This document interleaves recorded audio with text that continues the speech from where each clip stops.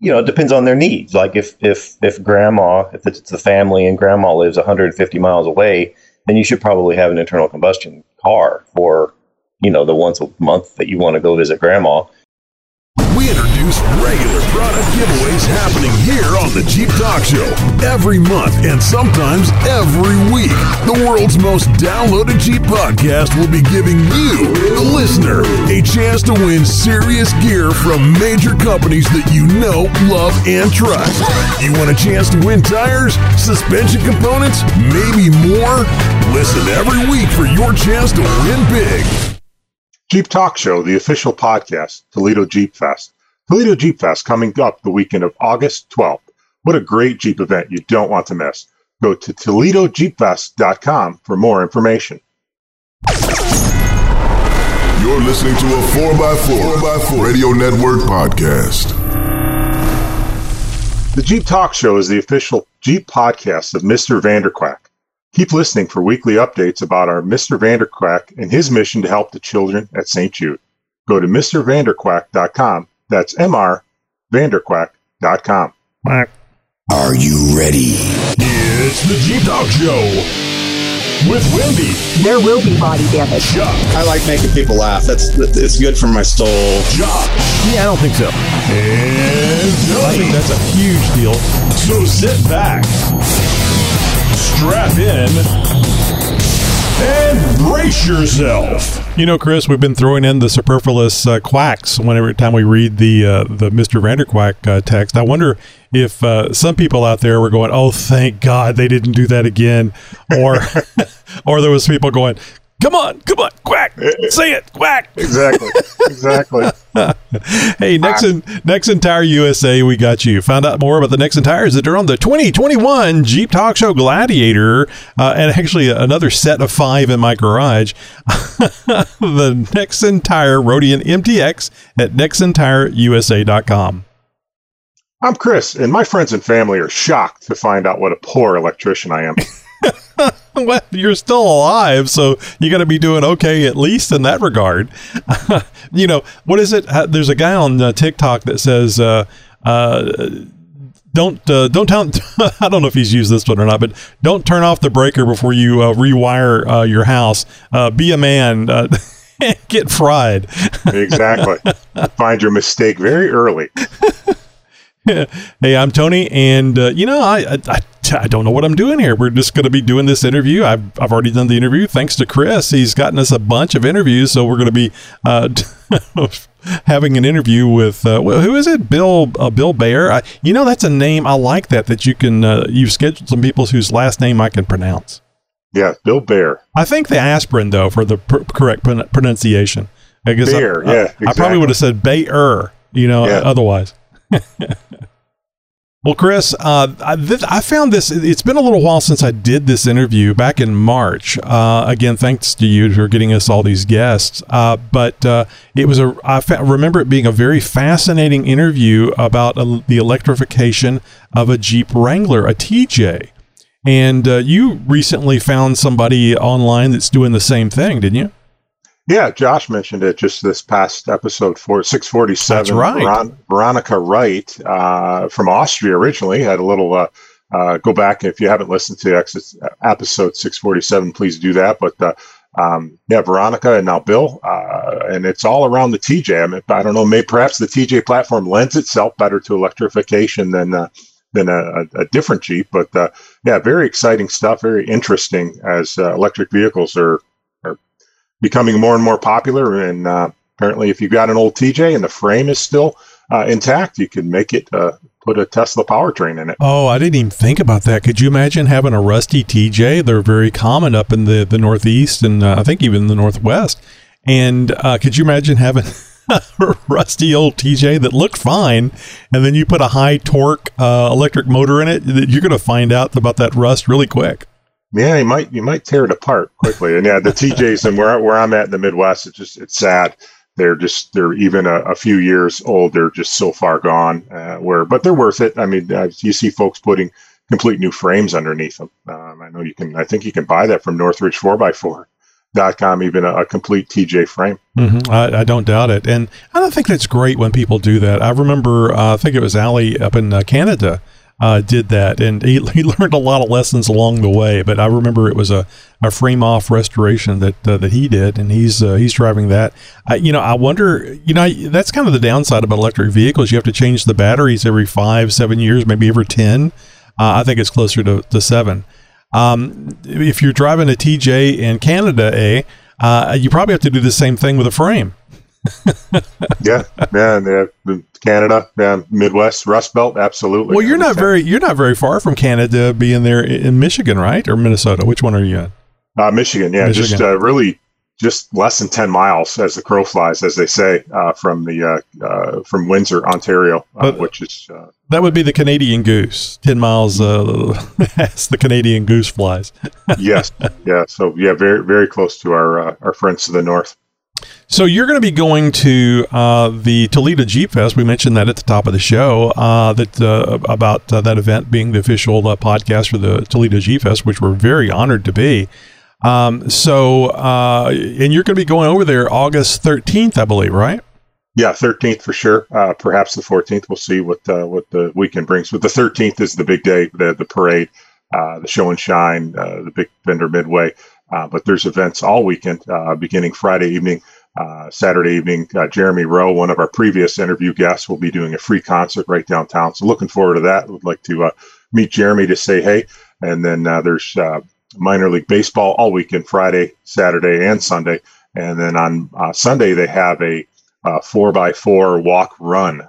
If you're ambitious to get up in the morning and go for a 1 mile walk or a 4 mile run right downtown Toledo. So really anything and everything for all things Jeep related. That should be just the backwards way. It should be a 4 mile walk and a 1 mile run. Good Lord, come on.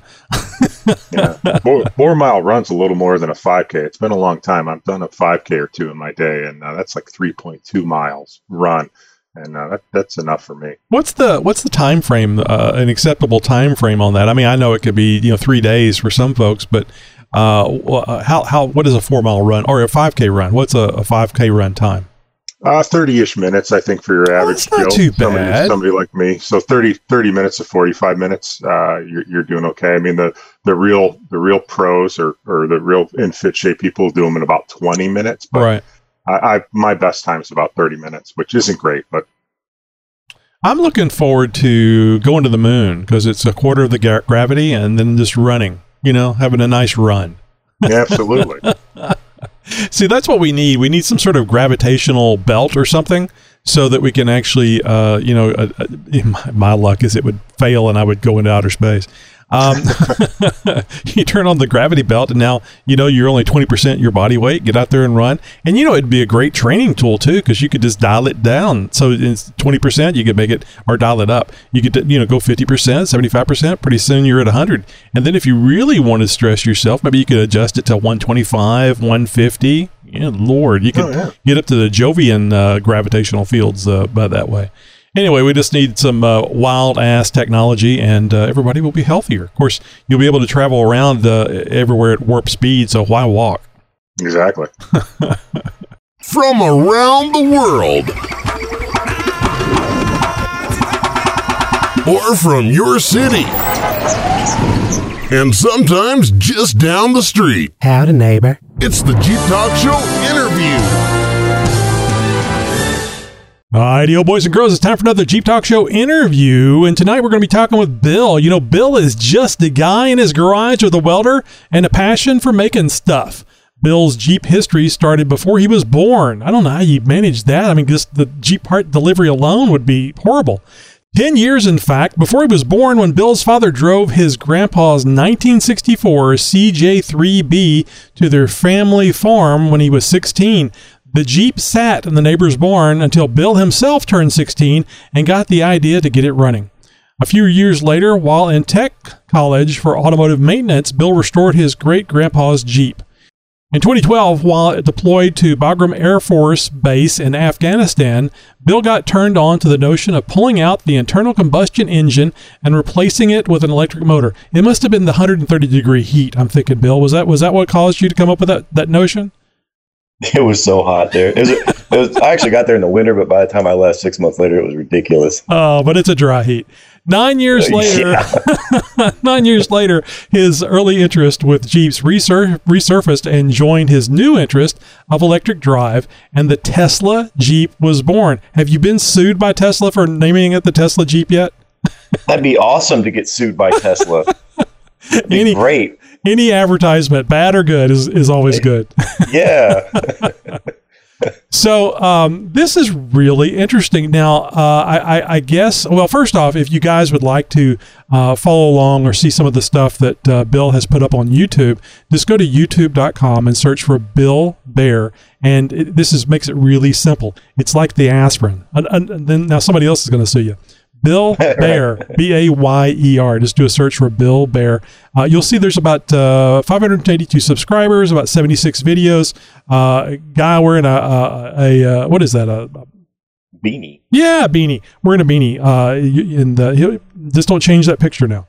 So just go over there and have a look at those videos. So, Bill, I got to ask you, this is going to be the first question. It's got to be the first question everybody asks you. How many miles do you get out of a charge? Well, and that varies. I just finished this thing in January of this year, so I've only really had any winter testing, and winter is particularly bad for EVs because you run the heat, of course, right, and the conversion of electrons in the battery to electrons in the motor is not very good. So in the wintertime, I'm seeing a range of maybe 110, 120. I'd be thrilled if I could get 180 this summer. That's not too bad. So is it a 4-wheel drive? I mean, how did you do the motor? Is it that you still have a transfer case? Can you still put it in 4-wheel drive? No, there's nothing left of the original Jeep drivetrain other than the axles. So in the Tesla, in the car, you think of their motor orientation like a front-wheel drive car. Or, it's a transverse mounted motor, and then it's got a half shaft coming out of the drive unit. But what I did I just took it and made it longitudinal. So I've got the left drive shaft is now going to the front, and the right drive shaft is going to the back.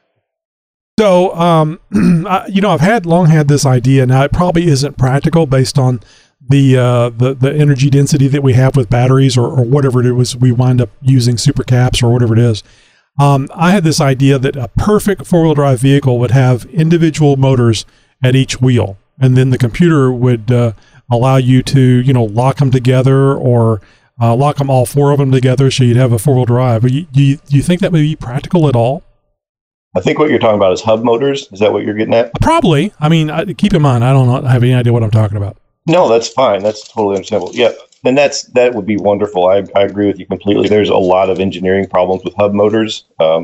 Just the cooling is a situation you'd have to cool them somehow. Air cooling is difficult because you got a tire in the way, and you got brakes there that are anti-cooling. Oh yeah. And then there's a lot of talk about unsprung weight or sprung weight or whatever. That's hardly the issue. But the main issue is the tolerances within a motor. The distance between the rotor, the part that spins, and the stator, the part that stays, they're real tight. And the tighter you get them, the more power density you get from a motor. But imagine the stresses that go on in wheel bearings when you're going around a corner, especially high speeds. You got gyroscopic forces to fight, and then you've also got the weight of the vehicle trying to brake things. And it's really difficult to maintain that tolerance without metal-to-metal contact. Interesting. So I guess this is why Jeep, whenever they made their 4xe, they basically put something, if I understand this correctly, they put something basically where the torque converter goes or in there with the torque converter that is the electric engine. So it still uses all the same parts that the Jeep has, and they've just added a electric motor to the drivetrain. Yeah, and that's what hybrids do. That is just what they do. They'll either, where the torque converter was, they'll just put some sort of a pancake style motor in there. The Chevy Volt has a couple different motors because it's a plug-in hybrid electric. I guess that's what the Ford EX is also too. But yeah, that's what the hybrids will do. Rivian has actually sort of taken the way of individual motors at each wheel, but they put them inboard. So it's got one motor, one gearbox, half shaft tire, and it's times 4. Interesting. So they can do the torque vectoring. I guess you'd say they could do a tank turn if they had the steering right. You know, kind of like a bobcat. You know, like a skid steer. Yeah. Their wheelbase is too long to actually pull it off, but still. And so they've sort of taken that. What you were thinking? Well, it's the thought that counts. So let me ask you this: we've actually had a pretty heated discussion on our roundtable, maybe a couple of months ago, about electric vehicles, and the consensus of all of us that have nothing, that we absolutely know nothing about what we're talking about, but that doesn't stop us from having opinions. That the power density is not there yet, and I don't even see it on the horizon. Where we can actually get batteries that can hold enough energy to basically work better than a internal combustion engine. Yeah, the energy density is what you're talking about in the batteries. Yeah. You're absolutely right. It's a problem. I've got a 90 kilowatt hour battery bank in the Jeep, and there's roughly 34 or 37, depending on who you ask, kilowatt hours in a gallon of gas. So I've got 2.5 gallons of gas equivalent energy, and that weighs 1,000 pounds. So, and that's the best we got right now. Yeah. So you're absolutely right. It's not good. However, what you lack in energy density, you make up for in efficiency. So my Jeep gets the equivalent of about 50 to 60 miles per gallon. That's pretty good for a Wrangler. So, internal combustion is what, like 25% efficient?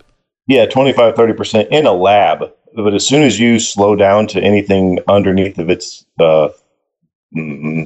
tested RPM that it's most efficient at, anything you're less than that, then you're out. Anytime you touch the brakes, you just lost a lot. If you're sitting in idle, you're 0% efficient. Right. So internal combustion engines are really, really not efficient at all. The only reason we get away with it is because even at $4.20 a gallon, gas is cheap. You know, so what kind of efficiency are you seeing with your CJ3B electric? Mine's a 1997 TJ, actual TJ. The CJ3B was when I was a kid. Then I didn't understand when I was reading this. I thought it was. I thought you had found the '64 CJ3B and pulled it out and made it into an electric vehicle. Yeah, no, that was when I was a kid. That was my introduction to Jeeps. That got a little bit. No, that was my introduction to Jeeps. Well, tell me slower then, because it wasn't here in the intro that I read. What Jeep is this? You said a 97 TJ? Yeah, it's a 97 TJ. Yep. Oh, okay. So what engine was in it? Was it the 4.0 or the 4-cylinder? 2.5, the 4-cylinder. Oh, well, that was a smart move then. You get that piece of crap out of there. Yeah. I mean, I don't need to tell anybody listening that Jeep Wranglers aren't particularly fuel efficient. No. And in the same stroke, they're not particularly electron efficient either. So where I'm getting hopefully 180 miles per charge, the same battery pack in a full size Model S Tesla gets close to 400. So, but still, that's still the equivalent of about 50 or 60 miles a gallon. It's not an efficient electric vehicle at all, but it is an efficient vehicle if compared to an internal combustion. Well, Bill, if you have a Jeep, you're not buying it for fuel efficiency. You're buying it because it's sexy. I mean, absolutely, it's cool. That's like why I did it. It's like you don't marry a stripper because she's a good cook. Come on. That's right. Yeah, absolutely. Just curious, what color is the TJ? It is a faded, super faded green. Yeah. Well, it's kind of, that's kind of good. I'm going to put a splash of paint on it and the wrap and all that stuff yet. At the moment, it's just a sort of sleeper. Well, it's kind of good. It's a green vehicle. It's an electric green vehicle. Right. I mean, you need to put on the hood a Green New Deal on the side. Yeah, man. Anytime you bring up EVs, man, it gets political quick. I don't know. I don't understand it. It's certainly not my motivation. I think that most people understand, just like what we started with. Most people understand that electric vehicles aren't a bad idea, but it's being shoved at us from a political standpoint. Yeah. And it's not ready yet. It's like everybody wants this. I even want it. I mean, I love internal combustion, love the sound of a V8, But like electric engines, motors are going to be where it's at because of the torque, the efficiency, all those things are wonderful. We just don't have. I always call it the power density. Did you say power or? It's energy. Yeah, you're talking energy when you talk like battery storage. Yeah. Okay. So it's the energy density that we don't have. I mean, once we get that, whether it's batteries or, like I said, supercapacitors or some, fusion, micro fusion reactor, Mr. Fusion, that type of thing. Now we'll be talking about stuff. I mean, if you get enough energy density, you can fly to the moon at 60 miles an hour. It'll take you a long time, but you can get there. Yeah, but it's and that's true. But the vast majority of people, you'll hear this over and over again. The vast majority of people don't drive more than about 30 or 40 miles a day, and at that rate, at that distance, the energy density is more than enough right now for the vast majority of people. Is this your first electric vehicle? No, this isn't. No, my first conversion. I don't know if you know what a Rokon is. Little two-wheel drive motorcycle. No, I mean, I know more now. Okay, yeah, no, Rokon is this little two-wheel drive motorcycle company. It's like a mom and pop shop. I think I probably got this wrong. It's the longest family-owned motorcycle company at all ever. Like they've outlasted Harley. Harley was shut down for a little while there, but the Rokon's been going anyway. They're like, think of a four-wheeler divided by two. So they're a two-wheel drive motorcycle. That was my first conversion. I got one of those when I was in Alaska and converted it. But and then after that, I did a Ford Ranger, 1994, two-wheel drive Ford Ranger, and I drove that for several years, like 7. And then well, good. That's what I wanted to ask you, because to me, and I'm sure this is just experience, because I can look at the gas gauge and I can go, okay, I know that, I can go this much further, or I can set the odometer, and even if the gas gauge isn't working, I feel comfortable that I'm going to make it from point A to point B without running out of fuel. The thing that scares me is it's like your cell phone. It tells you got 10%, or your laptop. It tells you you got 10% left, and it gives you an estimate that you've got, 30 more minutes of battery life, and then it dies. That's my fear for an electric vehicle. It tells me I got 30 minutes left, and I don't. So yeah, you actually driving an EV. Was that a concern of yours at first, or is it still a concern? Yeah, of course, it was a concern. It's always a concern for anyone who hasn't done it, and it takes about a week of actual ownership and driving it and using the thing to realize that it's not a concern. Because if you've got a 400 or 700 mile range in your car, and that you can just stop by the gas station right before you go home to go eat dinner or whatever, you don't really care how many miles you've driven. But you're a lot more in tune with it when you've got an electric vehicle, and that if how far your car can go, and how far work is. Whenever I ask somebody, how far is point A, they'll be like, well, it's about 30 minutes. I'm like, well, how many miles is that? That's what we don't really talk in terms of miles when we talk about how far away something is when you drive an internal combustion. But you do that when you drive an electric car, and that if your house is a round trip of 40 miles and your car has a range of 70, say like an early Leaf or something like that, then when you get home, you've only got 30 miles to go. Well, you can't go back to work if you forgot your wallet at work. Well, you're just going to have to leave it there till tomorrow. So, and it's not a big deal. It's like, it's not the loss of, I guess you'd say, freedom to go back to work anytime you want to. You don't miss it. It's not a big deal, and that's what it takes, about a week of ownership to figure that out. So do you think that people could, like a family that had more than one vehicle, do you think a family could survive with 2 electric vehicles, or would one of them have to be an internal combustion? It depends on their needs. Like if grandma, if it's the family and grandma lives 150 miles away, then you should probably have an internal combustion car for, the once a month that you want to go visit grandma, a week or whatever. You should probably have an internal car. Personally, I don't know a single person with only one car. Like everybody has more than one car. Right. I just can't see having more than one electric vehicle. I mean, I like the idea of the electric vehicle, and of course they're a lot better now than they were just 5-10 years ago.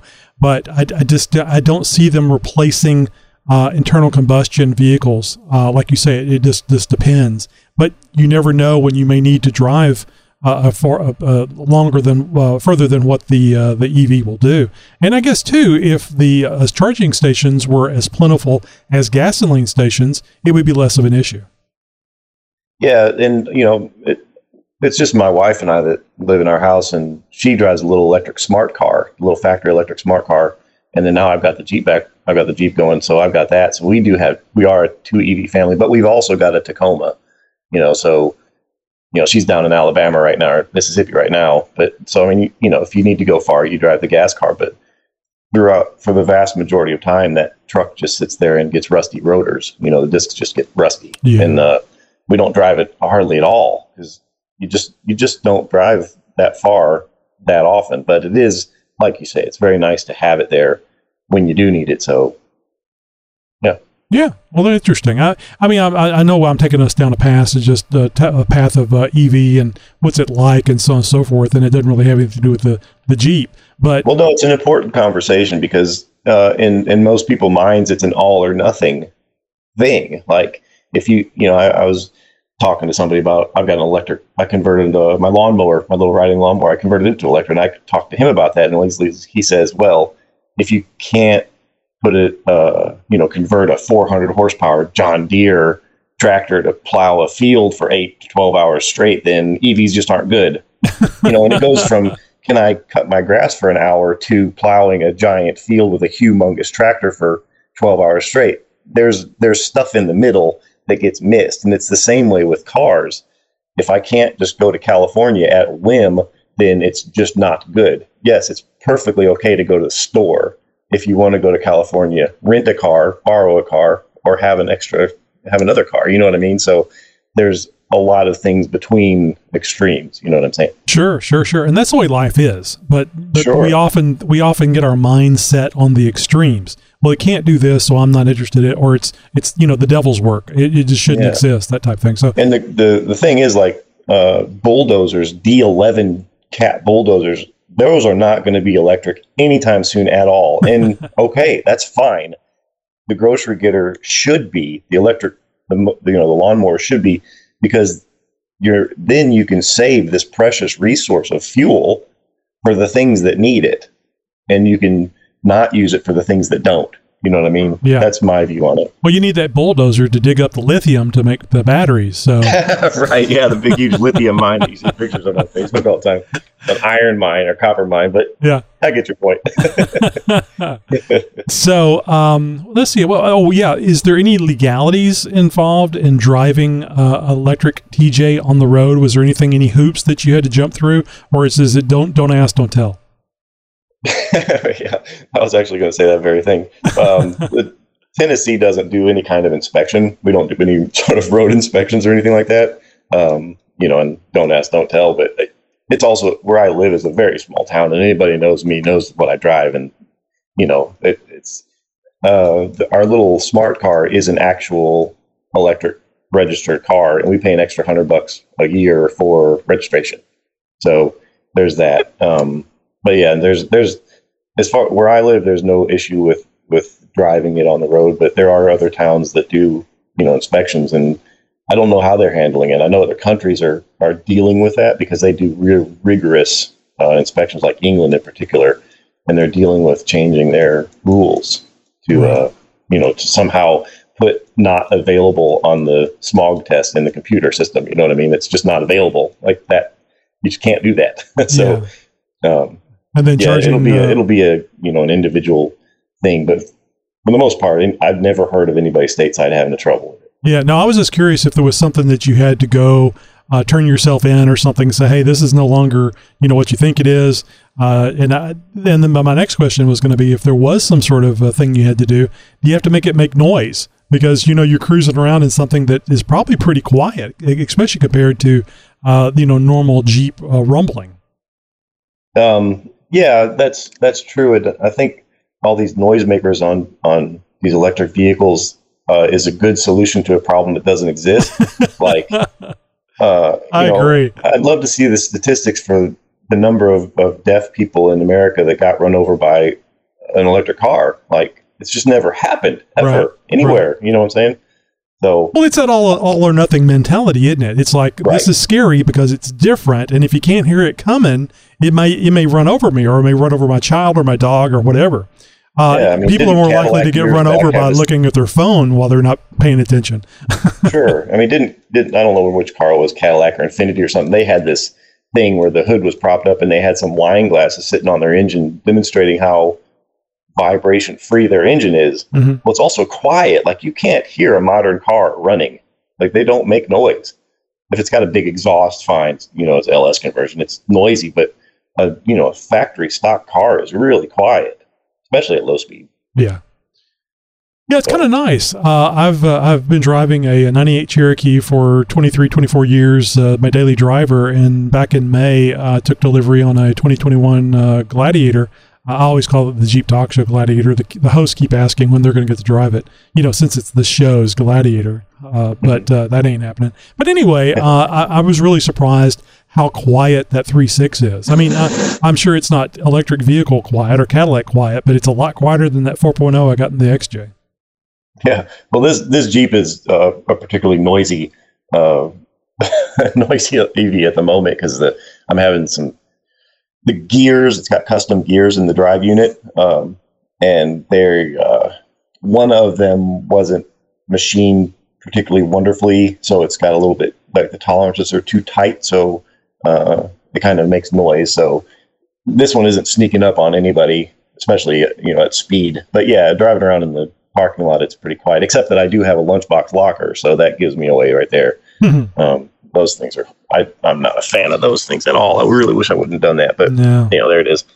Yeah, I much prefer the selectables, but I'm not. Why are you doing a lunchbox locker in yours since it's not a 4-wheel drive?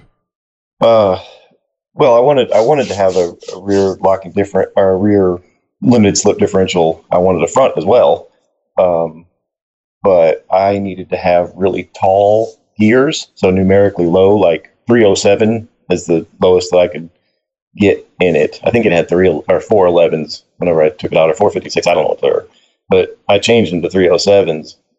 And you just can't get a Torsen diff or any kind of locking diff for those tall gears. Not that I found when I was looking. So that was the only way to get a locking diff, was to go with a lunchbox. And at the time, I didn't know they made the noise that they do. Right. Oh yeah, all that clicking and stuff. It's terrible. Yeah, it's wonderful.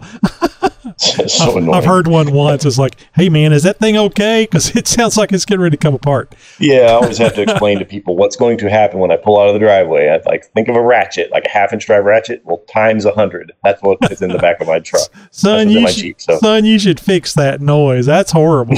Did you put any gear oil in there? Yeah. So I think you not directly said this, but I think you're using a Tesla battery pack as well. Is that correct? Yes, from a Model S, from a 90.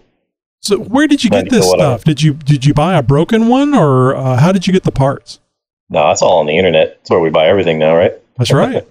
Yeah. No, there's several. There's actually there's a pretty good community of EV parts suppliers. They're mostly in California, but they're spread out through the nation.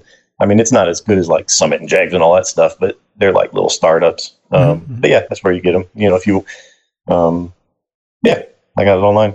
Now, I read someplace, I think it was in the meeting request, that you actually had to detune this thing down to 250 horsepower. Did I read that correctly? Yeah, that's right. Yeah, I've got 250 kilowatts, but it's roughly 250 horsepower. And one 746 kilowatts is 1 horsepower. It's a direct conversion, but 1,000 just makes it easier. So 250 kilowatts, and I'm just calling that 250 horsepower, so I don't break my axles. Yeah, that's the kind of the cool thing. I've seen some EVs, some fast EVs that were custom made to go fast with titanium drive shafts, and just twisted them all to hell. So that's something that if you're not excited about electric motors and using that in your drivetrain, you're wrong, because there's going to be so much power available. I suspect once people start tinkering with things, there's going to be some deaths, and I'm not talking about crashes. I'm talking about G-forces. Yeah, it's this my Jeep is fast, man. Even at 250 horse, it's fast. Like, And it's not so much that, I mean, it probably does 0 to 60 in, say, 6 seconds, which Jeep Wrangler is ridiculous, but as a car, that's not particularly fast. But it's just the delivery of the power. I had a friend over the other day, and, you know, I put him in, you know, he was in the passenger seat, and we kind of pulled out of the driveway, and I live on a gravel road, and I just, like, hammered it. Like, and he just described it as the difference between jumping off of a high dive board or jumping out of an airplane. It's just like a different feeling because your brain is ready.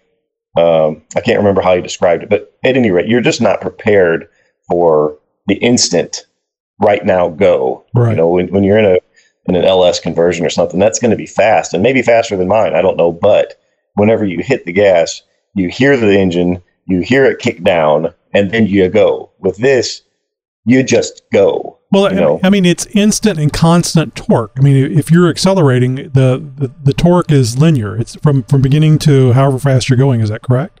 Yeah, yep, it sure is. So that's the big difference. You know, you take off from something like an internal combustion, you may feel that G-force, that torque that's moving you along, that's accelerating you. But when you feel it until you let off the pedal, that's got to be freaky. Yeah, it's kind of the same as if you if you had like a line lock on your drag car and you had your torque converter and you got it spooled up, you know, it's ready to lock up, and then you just let go of the line lock or you dump the clutch or something like that. Mm-hmm. But the difference is, you know, it's going to happen because you can hear the engine, whereas this is, you're just sitting there and then now you're thrown into the back of the seat and you're not exactly sure what's going on. Oh, well, gee whiz. So you got a nice go-kart there. I mean, not go-kart, a golf cart. Golf cart, yeah. Yeah, it's a really expensive, fast go-kart, yes. Yeah, that's a good question I didn't think of. How much did it cost you to do this? I mean, just to say somebody's got a TJ laying around and they want to make it, turn it into an EV. What would it cost them to do this? Yeah, I mean, you're looking at a minimum of about $12,000 to do the conversion. Well, you can't even get a crate engine for 12. I mean, not a good one. You can't even get a crate internal combustion engine for $12,000. Not a fun one. So yeah, that's not too bad. No, but that is the minimum, really minimum 12,000, and then you're looking at maybe a 50, 60 mile range and roughly 100 horsepower, 150 horsepower maybe. Okay. I spent way more than that. I'm up over $50,000 for mine. Oh my goodness! But I'm 500 horsepower. 500 horsepower. So if you wanted to do a 500 horsepower LS conversion or something, you're looking at a supercharged, fuel-injected engine crate, which is going to be, I don't know, $20,000. Correct me if I'm wrong. Oh, hell, I don't know. You never find me spending $25,000. I don't know. And then you're going to need a transmission that can hold it. You're going to need a fuel system that can sustain it. You're going to need an exhaust system. You're going to have to package all that somewhere. So it certainly wouldn't cost as much to do an equivalent powered engine car, but yeah, I mean, you want to play, you got to pay. And I did this specifically to kind of as an exercise of what can I do, but also as a show of what can be done if and you want to. You don't have to do it this way, and it doesn't really make sense to do it this way. I'm the first to admit it, but that's what's out there. So the kid in the Honda pulls up alongside you and wants to race. Do you have a switch in there or a fuse that you can plug in to go from the 250 kVA to the the 500? well, the whole idea of the 250 horsepower right now is I'm just running the 30-35 axles, and they're not going to put up with that, Yeah, I know, but you got to beat him. That is what I'm saying. So you got a chance. I'd beat him the way it is. No, it would beat him now. Well, it's good that you don't have the ability to change that on the fly, because I mean, some of us aren't as mature as you. Because I'm just going for it, man.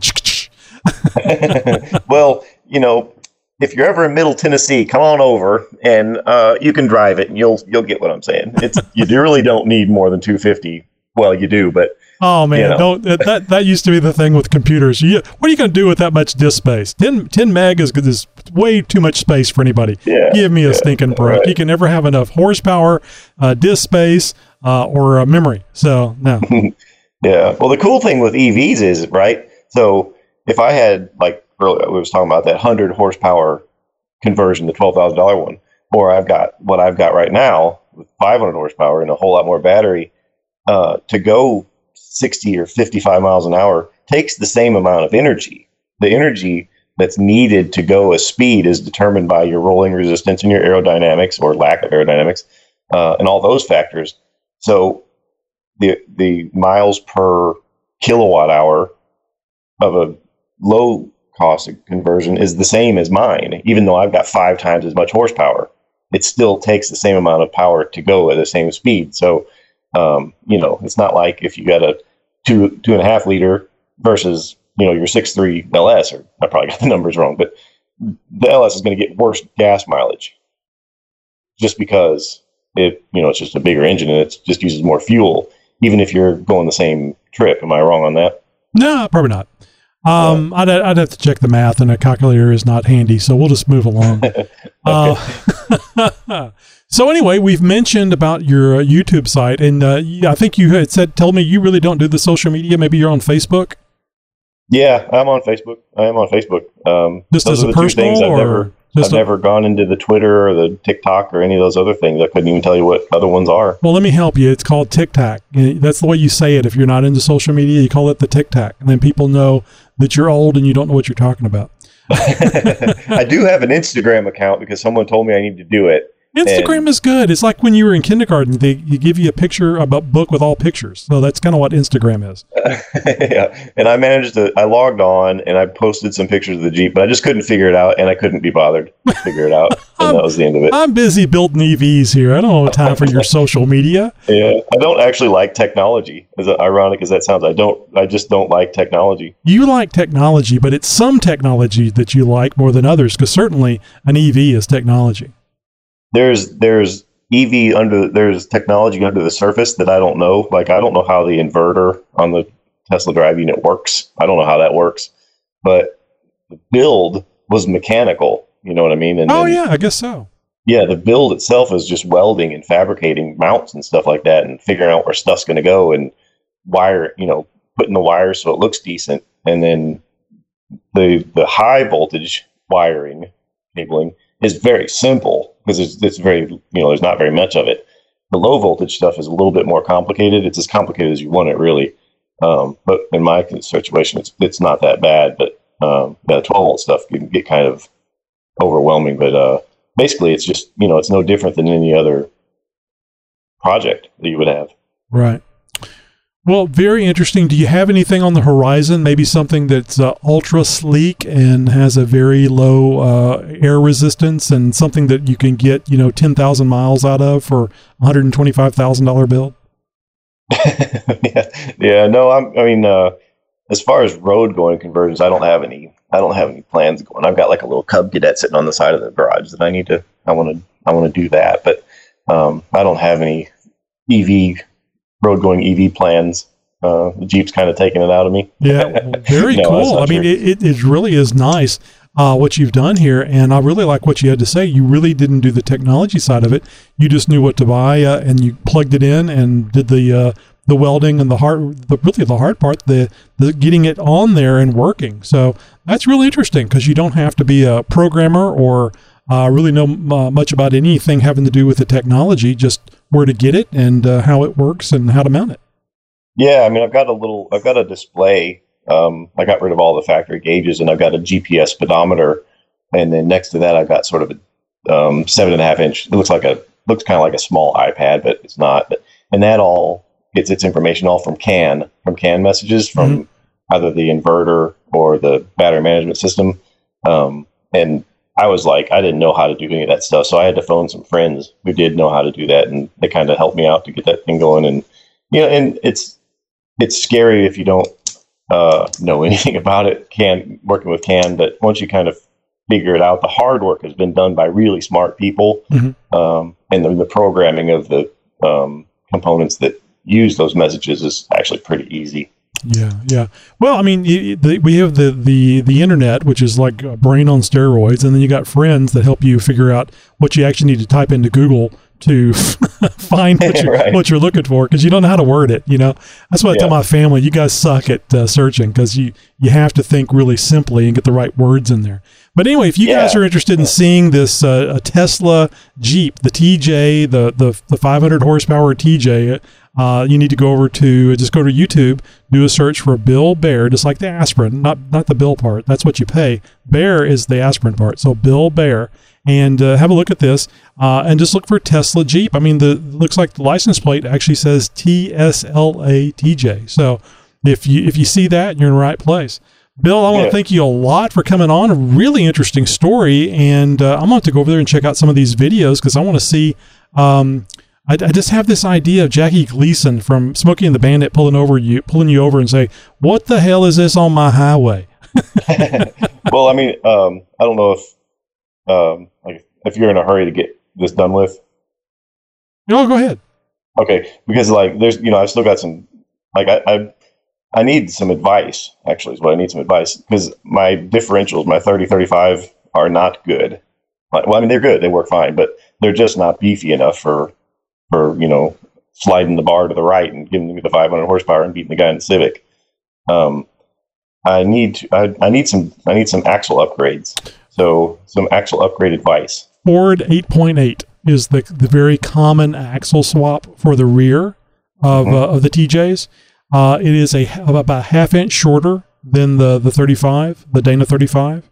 But if you care about such things, you can put half-inch spacers on the back, and then it winds up being the same width as the Dana 35.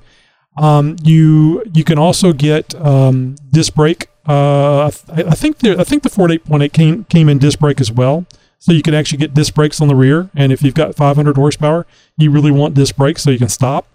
Yeah, I've got disc brakes now. I did that conversion. Yeah, and for the front, I don't know. I mean, everybody will tell you spend $5,000 on a Dana 44, yada yada yada. I don't know that I would go that direction on the Dana 30. Is it a high pinion or a low pinion? It's low. Okay.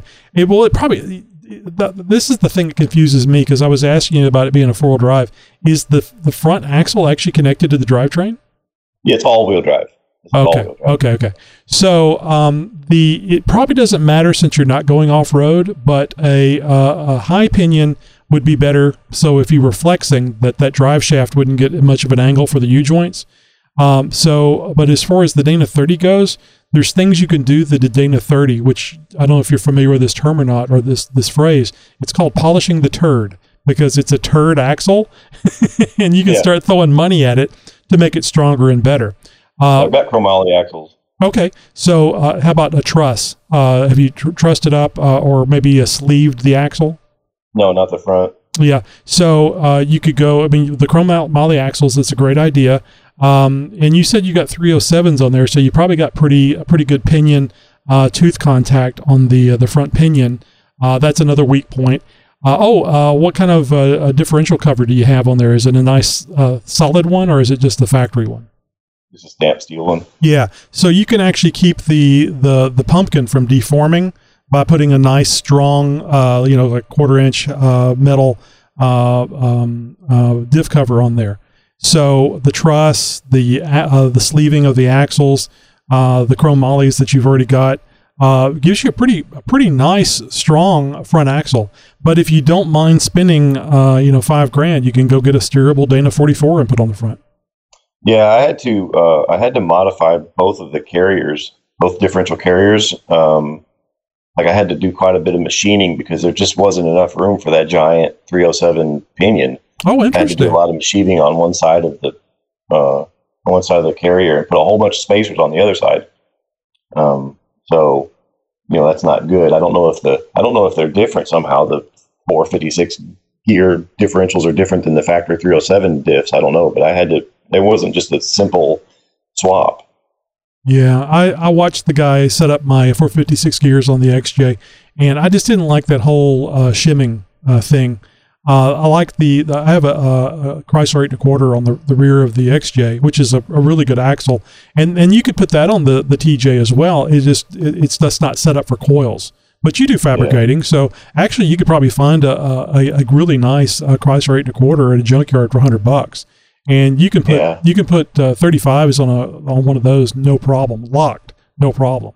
Ford 8.8 is the really common thing that people put on TJs, and especially the Dana 35, because I mean we joke about it all the time. Somebody says they have a Dana 35. I said, my God, don't take that anywhere in public, because if it explodes, it'll take out a full city block. Yeah. My other issue, like the other problem I have is like aftermarket axles that you can buy the kits or whatever. The differential ratios, they don't go low or they don't go high. Everybody's off-roading, so they want to be low gearing. I need really tall gearing. So I was kind of looking at 9-inch because you can get like 3.0s, 3.0 to 1. So I was kind of looking at those two. And this has, then the gearing you're trying to go for has to do with the electric motor? Yeah, it's the final gearing. It's the final gearing that is what, obviously it's what matters. And so the drive unit has, from the factory, it had 9.73 or something like that, 9.7 to 1 final drive. And that was directly to the tires. But if you take 9.7 and then multiply that through a differential, you end up with a tractor-like final drive. So wow. I've got 4.5 to 1 gears. I took the 9.7s out and put 4.5 to 1 gears in the drive unit. And then you take that and you multiply it by 3.07, you end up with close to 15 to 1 final drive, which doesn't sound like a lot. Or it's not, that's not a number that makes sense to a four-wheeler off-road community, because you're like, well, 111 to 1, for my low ratio transfer case. But I can spend 16,000 RPM. So I need, but I don't want to spend 16,000 RPM at 70 miles an hour. At the moment, I'm spending about 6,000 or 9,000 RPM at 60 miles an hour. So I need to have tall gears so I can stay in sort of the efficiency sweet spot of the motor, if you will. Yeah. That's interesting. Yeah. So they don't make anything this coming to my brain is like an overdrive on a transmission, something that you could that it would drop the ratio that it would make it not a 1-to-1 but a like a 0.5 to 1 or something that you could actually half. You put this thing and engage this thing, and now you're getting a half a turn for every 1 turn. Does that make sense at all? It does make sense. And, you got to kind of keep in mind that we're in the super early days of doing these EV conversions, especially high performance ones. Like before Tesla came along, there wasn't a high performance motor, really. People were using, DC motors, which are basically just big starter motors. And that's how they were running, low numbers and quarter miles on their little drag race cars. But they weren't good for driving on the street. So we're in really early days, and maybe, 10 years from now, you'll be able to call up Summit and get an underdrive kit for your Tesla conversion. But at the moment, no. Okay. Can't do well, that. I wasn't sure. I figured that might be something that either you hadn't thought of or tried for something like that. What I've got now with the 4.5 to 1 gears, that's the best we can do. The Model 3 drive unit, you can actually get a 2.54 or 3.54 to 1. So it's higher, numerically higher still, or lower still. But anyway, yeah. So I'm really surprised. I'm really surprised that the 307 is gave you a problem for the Dana 30. Oh, it's horrible. Yeah, I mean, if you're on my YouTube page or something, like towards the bottom of it, I kind of go into pretty good. It's one of the first Jeep videos that I put out was about my troubles with the dang gears on that thing. But yeah, I had to put like a lot of shims on one side and you know what I'm machine shop to machine the other side. You know what I'm remembering? I had to get a different carrier when I went from the stock gears, the stock diff gears on the XJ to the 456s. The carrier had to be changed. I needed a different carrier for the ring, and I'm trying to remember where the breakover is, but it was like, because I can't remember. I think I had the 3. Oh man. Too much time has gone by. It seems like it was a 3.7 or something like that, 3.46 or something, 3.76. And then I went to 456, and I had to get a $50 carrier to put in there because it was a different size. And that's probably what I needed to have done, was just to get a $50 carrier that's made for 307. They're just machined differently. And I bet you had the one for the higher gear, or the higher numerical gears, the lower ratio gears. And so confusing, isn't it? Yeah, I know. Yeah. And you needed the differential like that came in their stock, the one that was for the 376 gears or whatever it was. I bet you that's why you had that issue.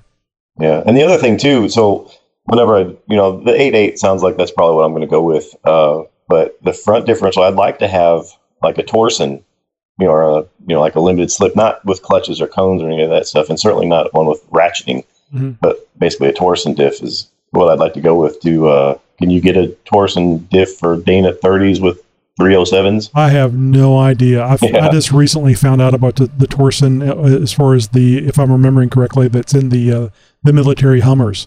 So that you can, I think you touch the brakes or something and it causes it to engage or something along those lines. Sounded like a really cool idea. But they're really pretty cool. They're very cool. Yeah, my center differential in the Tesla drive unit, I got one in there. Very cool. Well, Bill, we're going to have to wrap this up, but we're here on the show. We take questions all the time, and man, that'd be really cool. We could put EV on our show resume. We're giving EV advice to people. Yeah, well, I'm always willing to talk about this stuff. We just scratch the surface. It is very, very interesting, and I know our listeners are going to love it.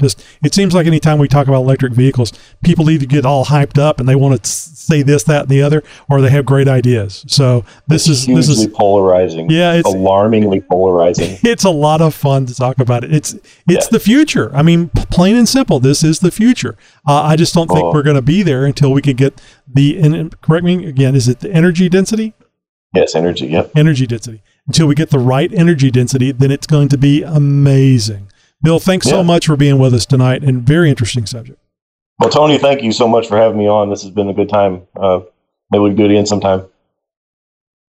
Well, I want to thank Bill Baer for being a guest on the show. And, man, it's just damned interesting how he took the goodies from a Tesla and put in that Wrangler. And, the only thing, and I remember him saying that he's got about 2.5 gallons of gas, the equivalent in battery power, I guess, the equivalent to how much gas.